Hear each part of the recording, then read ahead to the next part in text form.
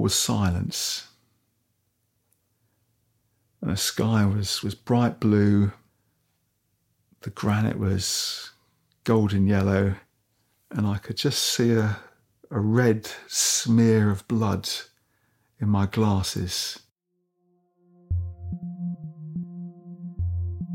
Welcome to Factor 2 from UK Climbing. This is episode 3, Alone, Off the Wall. This is the second part of our story with Duncan Critchley. If you've not listened to part 1, 9.5 hours, you can do so on the site. This story stands up on its own though. So you've just set the speed record on the nose.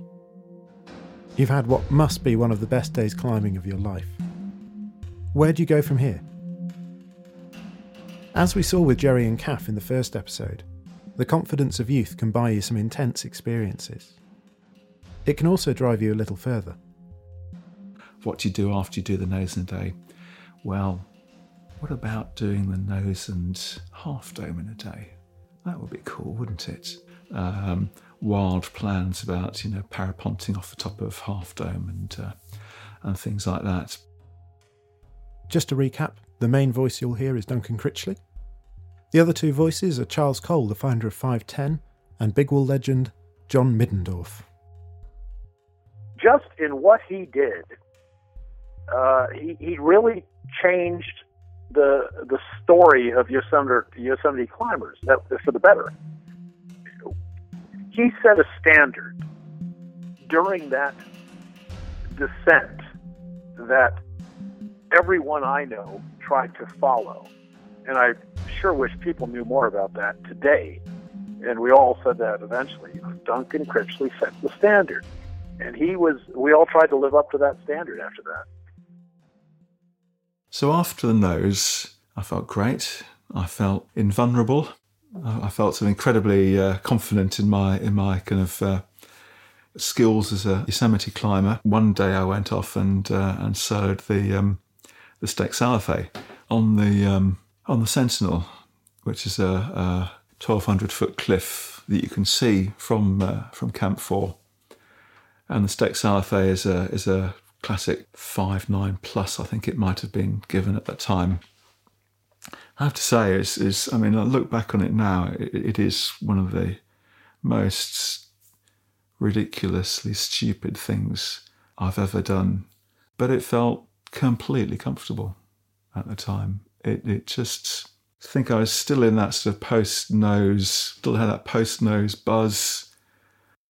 It's a series of wide cracks and chimneys. And in the 1960s, it was a kind of a test piece that people started where speed climbing really kind of started in Yosemite. And Royal Robbins overtly tried to climb the Stek Salafé as fast as he possibly could. I just flew up the thing, and still that sort of sense of indestructibility. It helps to be 24, doesn't it? The Stek Salafé is in two parts. It's the first buttress of about 700 feet, just sort of flew past. Then there's a stop. There's a natural pause, and you either have to aid a short section, or you can down climb down this sort of mossy, damp gully, which gets you into a nice 510 hand crack. And obviously was the way I had to go free soloing.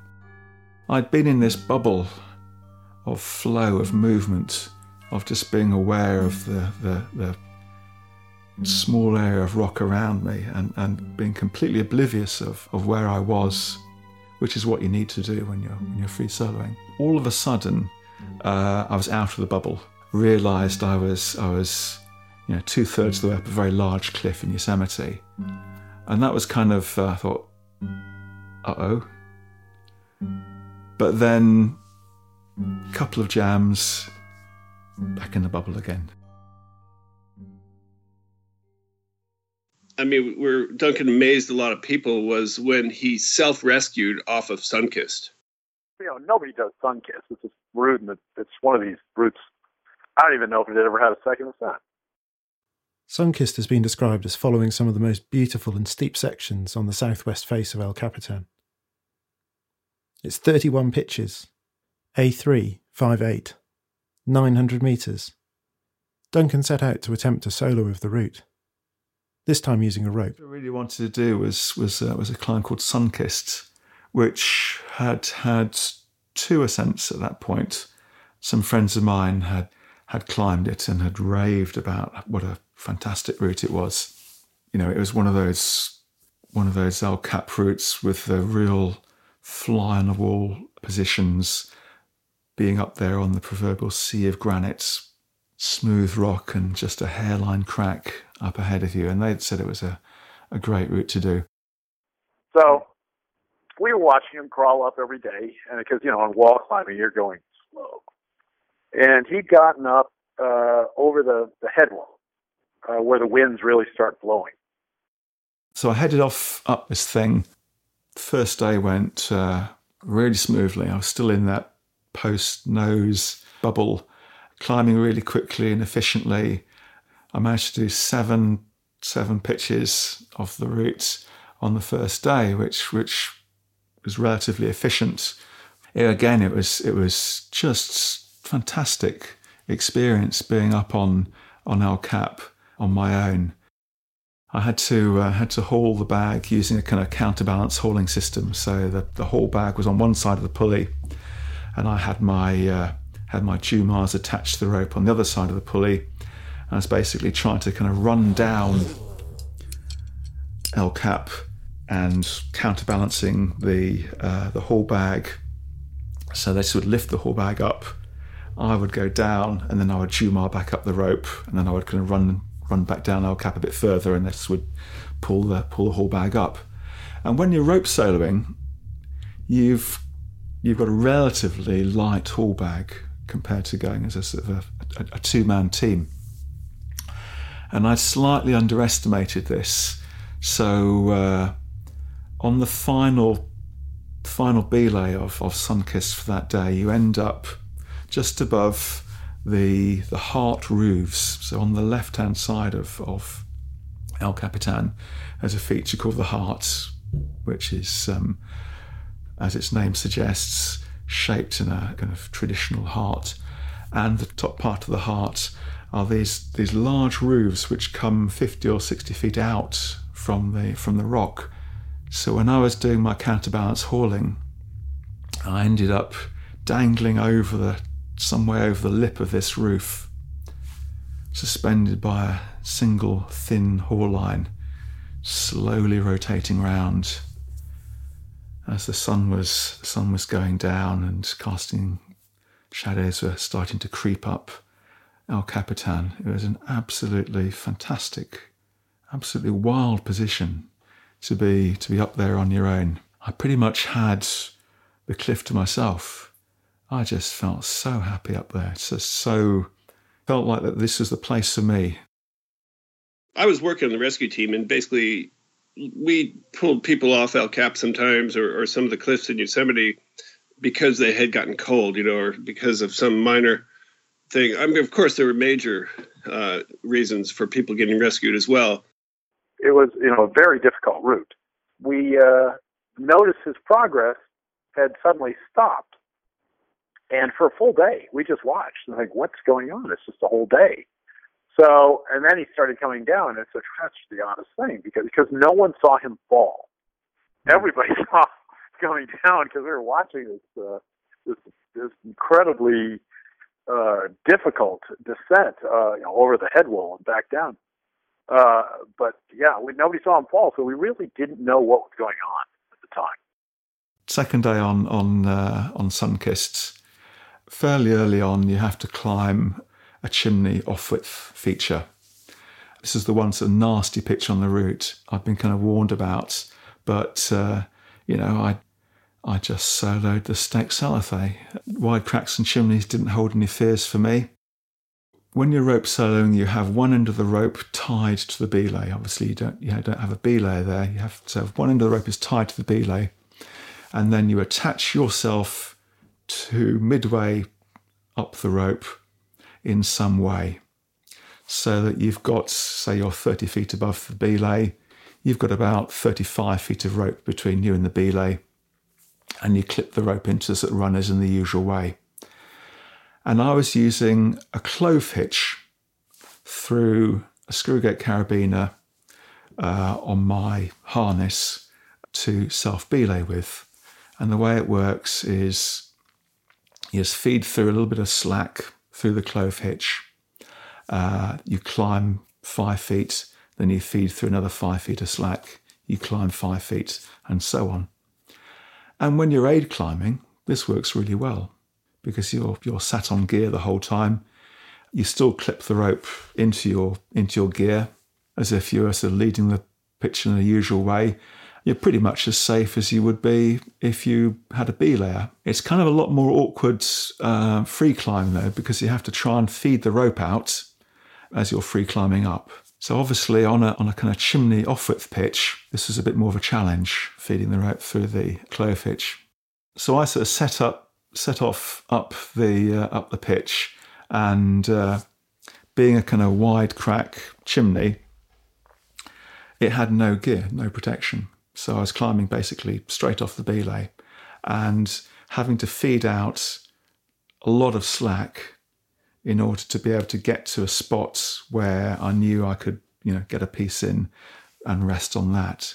Pitch is only about 60 or 70 feet long, and the last 10 feet or so of it is fist jam size.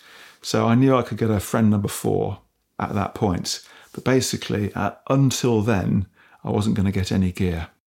But it was getting tricky, and I was struggling to feed the rope through the clove hitch and then climb. I kind of spied out the next section of the route, and I figured, okay, I've got about 15 feet to get to a point where I can get the number 4 friend in. Then I can rest on that and sort the ropes out there. So I guess I had, 50 or 60 foot of slack out at this point. So I pulled through a load of rope and went for it. Got up to the number 4 friend, just where the sort of first fist jam was, clipped myself in, and it held, and then it didn't hold.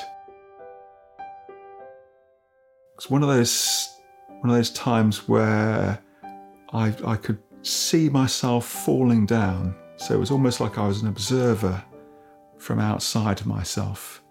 And I could see myself just gently kissing the granite like a stone skimming off a pond, and then crash, hit the end of the rope after an appreciable period of time, several seconds of flight. All was silence. And the sky was bright blue. The granite was golden yellow. And I could just see a red smear of blood in my glasses. My memories of it all are sort of very, very visual. So I rigged up my Jumars and Jumar back up to the belay and got myself into the hammock before kind of the adrenaline started to sort of wear off and the shock sort of wore off and everything started to hurt. My amazing year of gradually pushing the boat out further and further and doing more and more stupid, overconfident things had finished at that point. I'd lost a friend on Shivling a few years previously who'd suffered from sort of concussion, and I had in my mind that sort of episode. I knew it was over as far as going up was concerned, and I was going to have to get down. I was also aware that I had banged my head, and this might be a significant issue. So I wanted to kind of wait and see what was going to happen. I spent the rest of the afternoon and the night there hanging in my hammock. I knew I'd broken some ribs because I could feel the bones. You can feel the crepitus, the crunching feeling of the bones kind of sort of rubbing against each other. And that's extremely painful, particularly when you're in a nylon hammock. And I knew I'd done something to my ankle, and I wasn't sure what I'd done to my wrists. I thought it was either a bad sprain or a break. I wasn't sort of quite sure. It was very, very painful. But the ribs were probably the most painful thing. So I thought, well, I'll kind of give it a try the following morning. Yeah, of course. Yeah, we knew something was up, because he was soloing Sunkist. It was the first solo ascent of Sunkist. Word got around that he was retreating. We were like, why would he be retreating? And it's quite steep up there too, so I don't think it's a very easy descent, especially from where he had fallen. Once he got down to the lower part where it hits the south eye, that's not so bad. There's a lot of fixed anchors and places to rappel, but I think the upper part of that route was actually quite a technical challenge to descend from. And the problem with Sunkist is previous pitch kind of traverses out over the top of the heart roofs. If you abseil straight back down, then you're going to abseil straight back over the roof. This is something that's overhanging about 45 degrees for 50 or 60 feet. You're not going to be able to get back down there. So I figured out I was going to have to do a kind of a tension traverse come abseil over into a route called Magic Mushroom. So I thought, well, if I can get into Magic Mushroom, that avoids the heart roofs and it's pretty much a straight abseil to the deck from there. So I kind of strapped myself up. So I gave myself a splint for my wrists with lots of hand tape and some climbing gear to kind of keep it kind of reasonably stable, and strapped a load of tape around my shoe to support my ankle, and did this kind of one-handed abseil come sort of tension traverse, and managed to get sort of 40 or 50 feet sideways into Magic Mushroom, fixed the rope to the belay there, tumard back up again, sort of one-handed and one-footed. But I knew at that point I was probably going to get down. I guess it's, I don't know, 17, 18, 1900 feet up El Cap at that point. Drank the water, left the food behind, chucked the haul bag off, and abseiled back down and got back down to the bottom of El Cap in a couple of hours. The mountain rescue people were kind of waiting for me at the bottom because a tourist had reported a falling body, which was the haul bag, of course. Back then, of course, everybody threw things off El Cap. Like throwing haul bags off the top was considered the normal way to descend. It wasn't until about 5 years later that became like a forbidden practice. And there was people aware that he was up there, and they were aware that he was coming down, and we were all wondering why he was coming down. And when he did make it down on his own with a broken wrist, broken ribs, and he definitely looked pretty shattered. It was quite impressive to see someone have managed a self-rescue like that so effectively and efficiently. They whisked me off to the Yosemite Medical Center, where, of course, the doctor wouldn't go near me until I'd had a shower. I'm not sure when I'd last had one, but they weren't going to examine me until I'd sort of smartened up and washed some of the smell and grime out of me, which I can totally understand. They plastered me up, and so I arrived back in Camp 4 later that afternoon with a plaster cast on my wrist, my kind of trophy, and ankle strapped up. Everybody had respect. He got much more respect than just doing what a solo of Sunkist would ever have given him. It's just like the Shackleton. Yeah, Shackleton got across the thing, and yeah, okay, he's built a hero. But the fact that Shackleton had this self-rescue adventure, oh my God, he's a hero forever. And in our minds, in our little tiny world, the same it could be said of Duncan. So you'll be getting the impression that Charles is a pretty big fan of Duncan at this point. And their developing friendship gives us one final twist in this story. I was hanging out in Yosemite in early July, not quite knowing what to do. With an injury, couldn't climb. It was getting hot, so I was just really, I think, mentally recovering as much as anything else from what had happened, and spending time with people like Steve Grossman and Charles Cole. Charles and Steve were climbing new routes on El Cap at the time, and they were a great pair. Charles he just finished an MBA at the time. I had no idea what an MBA was. I didn't even know they existed. He wore Adidas T-shirt, white Nike trainers, immaculate looking. That's my recollection of him. Relative to the typical Yosemite dirtbag of the time, let's say, immaculate looking. Steve was the typical Yosemite dirtbag. There's the clothes practically falling off his shoulders. But the two of them made a great team and put up some really good, really hard aid routes and mixed aid and free routes. There's a route of theirs called Jolly Roger, which goes up past Sunkist. Still gets very, very few ascents today. Hard aid climbing and hard free climbing on it, which keeps the riffraff off. Charles, I have found out sort of later, was fairly impressed with the manner in which I managed to extricate myself from 2/3 of the way up El Cap.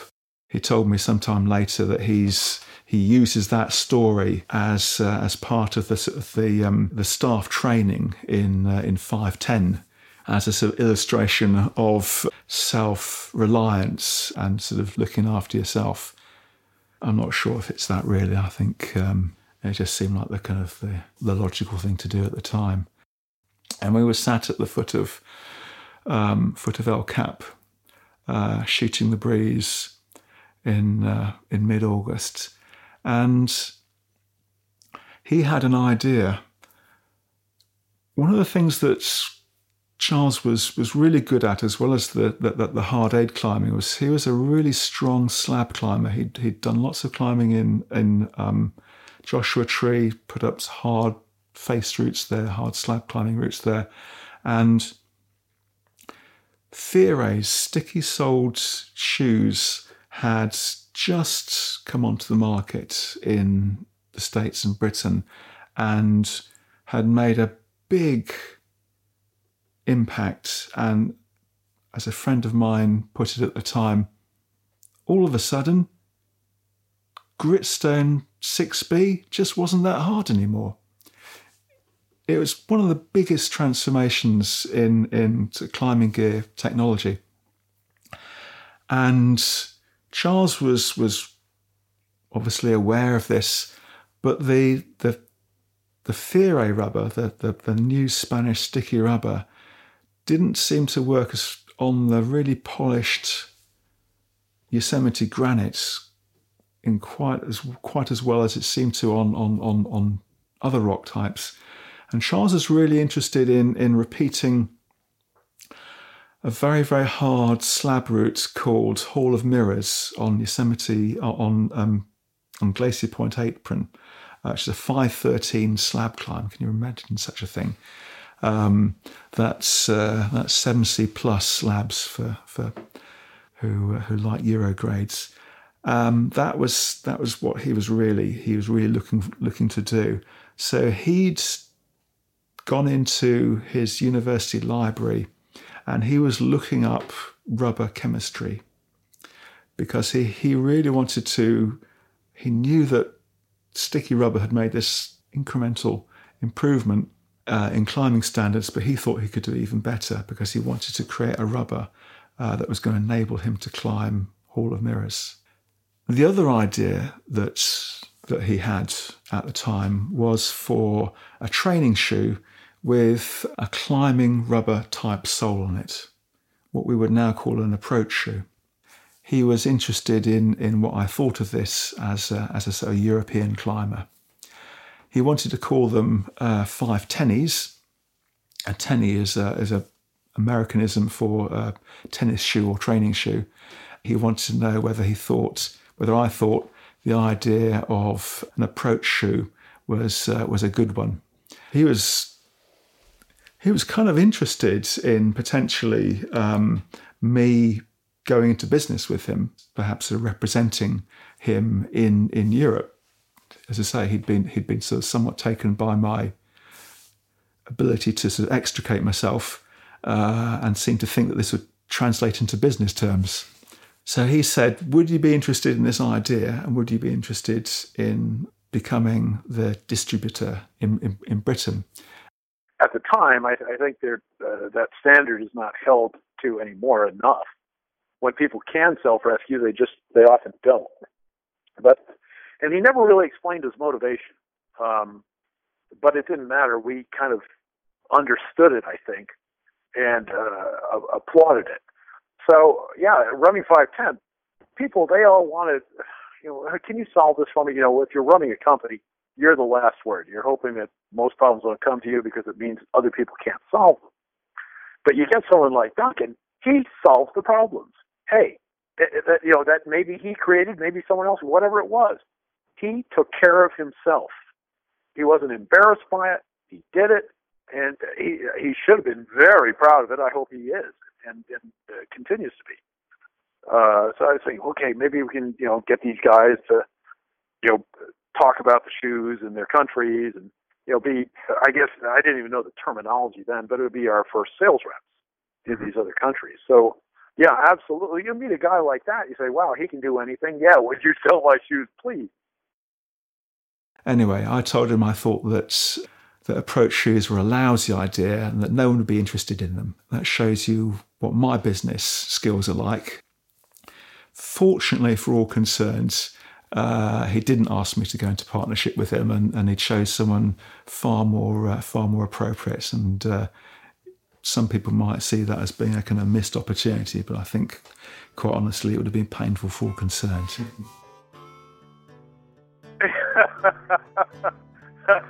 Well, in a sense, he was right. 510s didn't catch on the way I had hoped they would, but the climbing shoes that followed did. I love the contrasting judgments in these two episodes. In the first part, we saw Duncan make a very quick judgment on Roman, and he was right on the money. He had one of the best days climbing of his life, but it was tinged with the regret that he never climbed with Roman again. Then in part 2, we see him make some mistakes, but the way he deals with them turns him into a hero to the climbers in the valley, resulting in this incredible offer from Charles. 510 was sold to Adidas for $25 million in 2011. I asked Duncan if he thought good judgment was an important part of being a good climber. Good judgment, yes, good judgment, and knowing when things are not for you. I think Sunkist said this far and no further. But it was great while it lasted. I'd like to say a massive thanks to Charles and John for helping me to tell this story. John's got a new portal edge, the D4, which you can check out on his website. And of course, the biggest thanks to Duncan, not just for sharing his story, but for telling it so well. He probably didn't tell you the story. After he broke his arm, he really couldn't feed himself. So we invited him to dinner in Camp 4. And we put, just massive hot sauce on, mostly to beat our mouths up. From what we could see, Duncan was a meat and potatoes guy, never had hot food. So he gave these tacos, and the next morning he had blisters on his lips. You've been listening to Factor 2 from UK Climbing. Join us again in January for episode 4. It's all in the mind.